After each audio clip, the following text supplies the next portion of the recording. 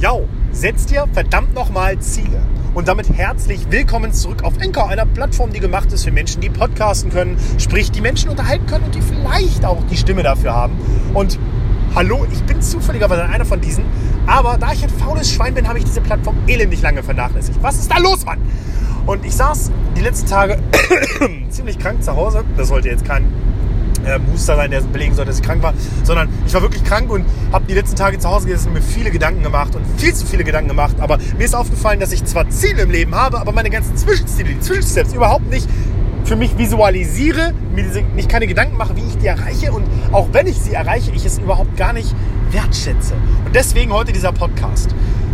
Mein Main Goal, und du wirst hoffentlich auch ein Main Goal im Leben haben, mein Main Goal ist nicht die Firma, die ich gründen will. Das ist nur ein Zwischenstep. Mein Main Goal im Leben ist es, ich möchte finanziell unabhängig sein und meiner Frau und meinen vielleicht Kindern ein unbeschwertes Leben bieten können. Ich möchte rumreisen und ich will diese Welt genießen können. Ich möchte nicht irgendwo hinfahren und sagen, oh ja, ob ich mir das jetzt leisten kann, ich weiß ja nicht, oder ob der Urlaub drin ist. Nein, das will ich nicht, das ist nicht mein Ziel im Leben. Und so ein Ziel wirst du auch haben. Du wirst irgendein Ziel haben. Und sei es, du möchtest gut stricken können, Fußballer sein, Chefarzt, Bildhauer, oder du möchtest die dritte Beyoncé werden. Irgendein Ziel wirst du haben. Und jetzt stellt sich mir die Frage, sitzt du da genauso wie ich manchmal, der dann zwar irgendwie seine Arbeit macht, um dahin zu kommen, ja, aber sitzt du da und sagst dir, okay, also das möchte ich halt irgendwann mal haben und irgendwie wird das schon kommen, oder setzt du dir Zwischenziele? Und das ist mir aufgefallen, das mache ich viel zu wenig. Ich setze mir keine Zwischenziele.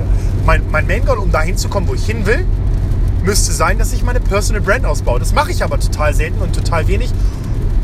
Und ich stecke da nicht die Arbeit rein, die das Ganze eigentlich benötigt, beziehungsweise das Ganze braucht. Und das ist mir bewusst geworden. Und deswegen habe ich mir jetzt als Zwischenstep eben genau das gesetzt.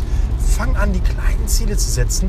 Fang an diesen zu arbeiten. Und wenn du diese erfüllst, nimmst du die nächsten Ziele bis zum Main Goal. Und das ist der Tipp, den ich euch heute... Und ich möchte hier, wie gesagt, gar nicht so tief in dieses Zielsetzungsding reingehen.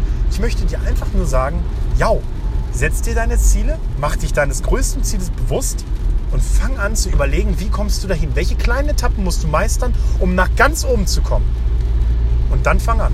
Und dann leg los. Und keine Ausreden. Keine Ausreden.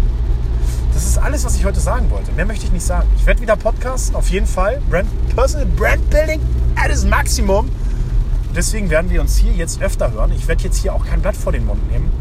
Ich werde es raushauen. Und ja, mein Main Goal, oder eines meiner Ziele, Sport, habe ich tatsächlich weiter beibehalten. Es war zwar nochmal holprig, ich war jetzt krank, aber ich mache Sport. Ich möchte wieder fit sein.